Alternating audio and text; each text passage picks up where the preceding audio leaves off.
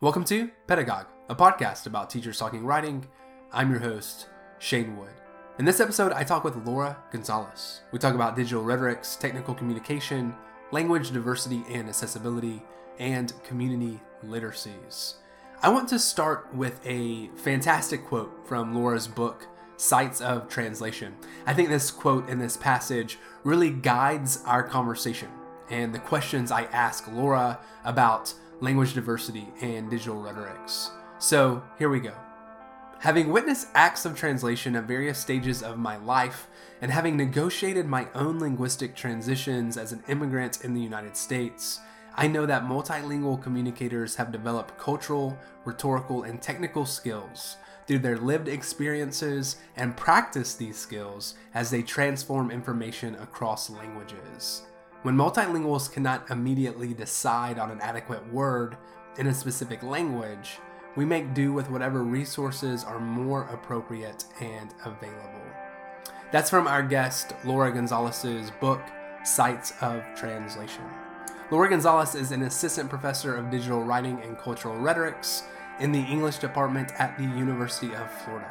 Her research intersects language diversity, technical communication, and community engagement.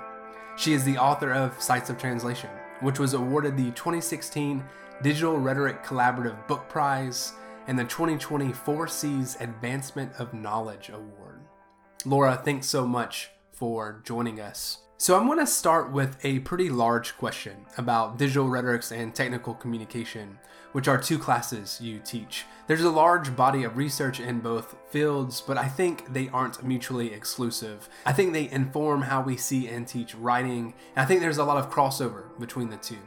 So I'd like to hear your orientation of digital rhetorics and your orientation of technical communication and how you conceive of these two areas of research and maybe what you do in these classrooms, how quite possibly they intersect and inform the work that you do as a writing teacher. I think that's a great question. I think a lot of people have different opinions about these two things because many people have different definitions of digital rhetoric and technical communication. You know, a lot of people consider digital rhetorics related specifically to digital technologies and multimedia and making meaning or making arguments through different media. But I like to embrace a more expansive definition of digital rhetoric, drawing on Angela Haas's work and her idea that digital rhetoric starts with our digits, our fingers, the way that we see the world, in addition through our eyes and our bodies. And so taking that approach has also helped me make connections, I think, between digital rhetoric and technical communication. Obviously, technical communication also has many different perspectives and definitions, but my orientation to technical communication is helping students understand how complex information can be adapted, repurposed, remixed, and shared with a wide range of audiences, both professionally and in the community, as well as academic audiences. So I think at the core of this is the idea that all tools and technologies, whether they're behind a screen or not, are always infused with cultural values. A lot of times we don't see these values because we assume they are just, neutral in a sense. But as a lot of technical communication and digital rhetoric scholars have taught us, tools and technologies are not neutral. Things are designed for some people and inherently exclude some people. And so I use digital rhetoric as a way to teach my technical communication students that anything that they design is excluding and including certain people. And that's okay, because you can't design something for everybody, right? There's no general audience. But I try to help my students be more honest and I think aware of who they're excluding in their designs and who they're purposely including and what the implications of that are. And I think digital rhetoric is a way for me to help my technical communication students understand that as it applies to the design of technical documentation, any kind of technical communication for a wide range of audiences. So that all sounds very broad, but I think specifically we look at how different tools and technologies that have been designed. So it can be anything from a form to sign up for a lease or a patient medical history form to a social media campaign or an ad and using digital rhetoric to understand what are the implications of that design and then applying that to our work as technical communicators. So one of the things that I really like about teaching technical communication is that I get to tell my students, we don't just analyze things and look at them and critique them. We do that, but then we're also builders of things. We're also designers ourselves. And so technical communication lets me, and this is just how I perceive it, but lets me take digital rhetoric to the next level because it's not just analyzing different tools and technologies, but also building different tools and technologies. And that's what I try to help my technical communication students see, is that they have the power to make design decisions, make recommendations for designs based on their own experiences, and that digital rhetoric is a way to do that ethically and responsibly. How do you frame ethics in your technical communication class? For the discussion on ethics and technical communication, I look at a lot of the work that people like Natasha Jones do in technical communication, moving beyond the idea of what's right and what's not right, but moving toward undoing oppression in whatever small way we can. And for students, a lot of times that seems really big. Like, I have students ask me all the time, does this mean that anything I make has to have a social agenda? And I'm like, well, anything you make will have a social agenda.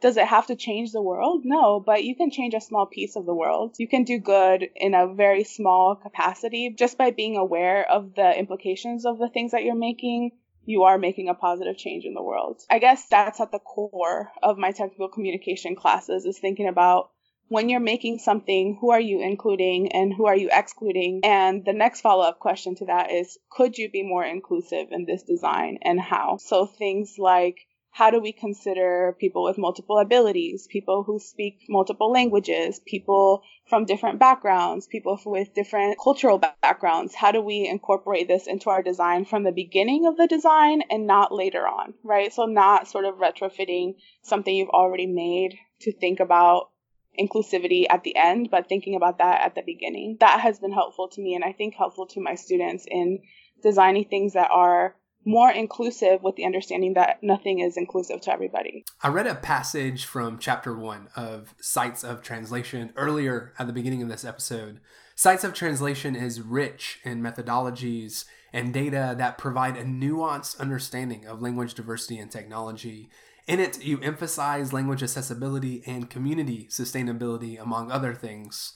What continues to stand out to you through this research, and how does that influence the way you think about teaching writing? So what stands out to me still, and I struggled with this in the book. I mean, also this was my dissertation. So, we learn a lot through writing a dissertation. And then I think you also learn a lot by writing your first book. It's transformative in a lot of ways, and it definitely continues to be for me. For me, what stands out is, I would say two things. One is the focus on community. That is something that continues to stick out to me anytime I have a question about how something works. So like, how does language diversity play a role in writing with technologies, for example? I look at the way that's already happening in community context, and I tend to find the answers there in the expertise that people already are sharing every day just to do their job. So to me, that is a huge lesson from writing this book that I continue to come back to. And anytime I have a question, a disciplinary question, I just remind myself, go see where this is already happening, see how you can contribute to those efforts, and then you're going to learn. So that's a big thing for me. And that's something I share with my students. I don't necessarily make my students read my book in every class, but I do talk about the process of working with the communities that I work with in the book, going through that process of writing a book, and the types of things that you learn, and what the relationships looked like as I was making that book, and what I learned through those relationships. So the community element is I think the biggest thing that I continue to come back to in the book as I go to work with other organizations. So in the first book, one of the community organizations I worked with was the Hispanic Center of Western Michigan, and the people I worked with there just changed my life. And one of the biggest lessons I learned there was, you're not going to learn how language diversity and technology are threaded together until you're doing it. And it was only by working with that organization that I learned those connections. And so I try to orient to new projects that way too. So working with new communities, coming into it thinking, how can I contribute? What can I learn from the stuff you're already doing without trying to necessarily intervene at the beginning? The other thing in relation to methods is the value of interdisciplinarity and looking at issues through different angles. Something like language is so broad. Language diversity is something so many fields and disciplines look at. And by just looking at language diversity or technology through one discipline or one academic conversation, I would miss so much. And I realized that. And as a grad student, that was so overwhelming to me because I'm like, oh my God, I thought I was in this field, but maybe I'm in this field. Am I in any field? I don't know. And I still feel like that sometimes, but I give myself space to read stuff in fields that are adjacent to what I feel I'm in, if that makes sense. So thinking about like language diversity, I, started in rhetoric and composition, then did work in technical communication. But a lot of the conversations on language diversity that were, I think, the most groundbreaking in my perspective were happening in English education. So I started to read that work because educators have been working with linguistically diverse communicators for a long time and writing about it, right? And so they have theories and methodologies that can be really beneficial to us. So to me, that notion of interdisciplinarity and thinking really carefully about like how I'm going to draw boundaries around my reading and the work that I'm engaging with and how I'm going to expand those boundaries based on what I'm doing is something I continue to carry with me. I think that's something I learned through that book because, when I got reviewer feedback from different fields, they would say, well, have you read this and have you read that? And I would say, no, I haven't. None of us can read everything. But there were times that I started to listen to conversations that kept drawing me in, especially in English education. And I was like, oh, this really makes a lot of sense. Does that mean that I need to cite everything in the book and change the book and change my dissertation? No. So I'm not recommending that. But I think being open to listening to other conversations and how different fields and disciplines are having different conversations can be really valuable to researchers.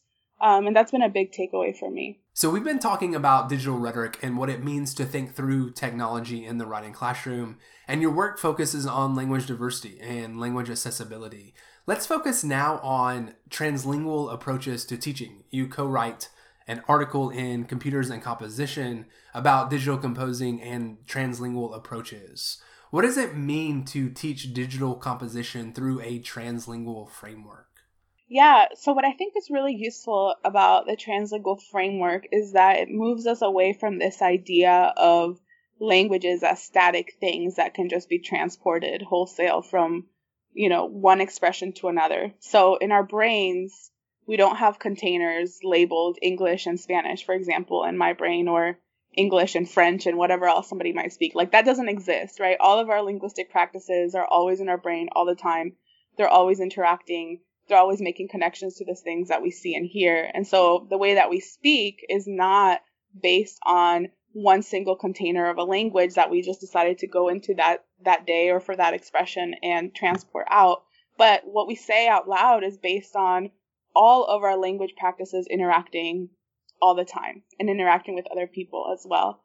So that's the thing that I find really valuable in a translingual approach is this move away from understanding that there's one standard English, one standard Spanish, one standard some other language, but that languages are always changing, languages are always in motion, dictionaries are always growing, right? So language is always changing and being adapted by people because language is a tool that people use to communicate. And so I would say the same with technology. And I try to have these conversations with my students, technology is always changing. There's not one right way to make a visual design or one right way to make a video. That's always changing. And so how can we take this translingual approach, understanding communicative practices as fluid and always changing, and apply it to all the different options that we have when we compose in digital environments? And so what that does, I think, is expand students' approaches to, or what they see as viable options for making an argument or saying something in their writing. It doesn't have to be standardized. It doesn't have to look like a 5-paragraph essay. It can be drawing on multiple language practices and multiple technologies at once. It doesn't have to be a formal film. It can include some video and also some visual text and also sound. It doesn't have to be, polished podcast necessarily, but it can be some podcast elements that also have a script. I don't know, whatever students find to be most appropriate in a specific context.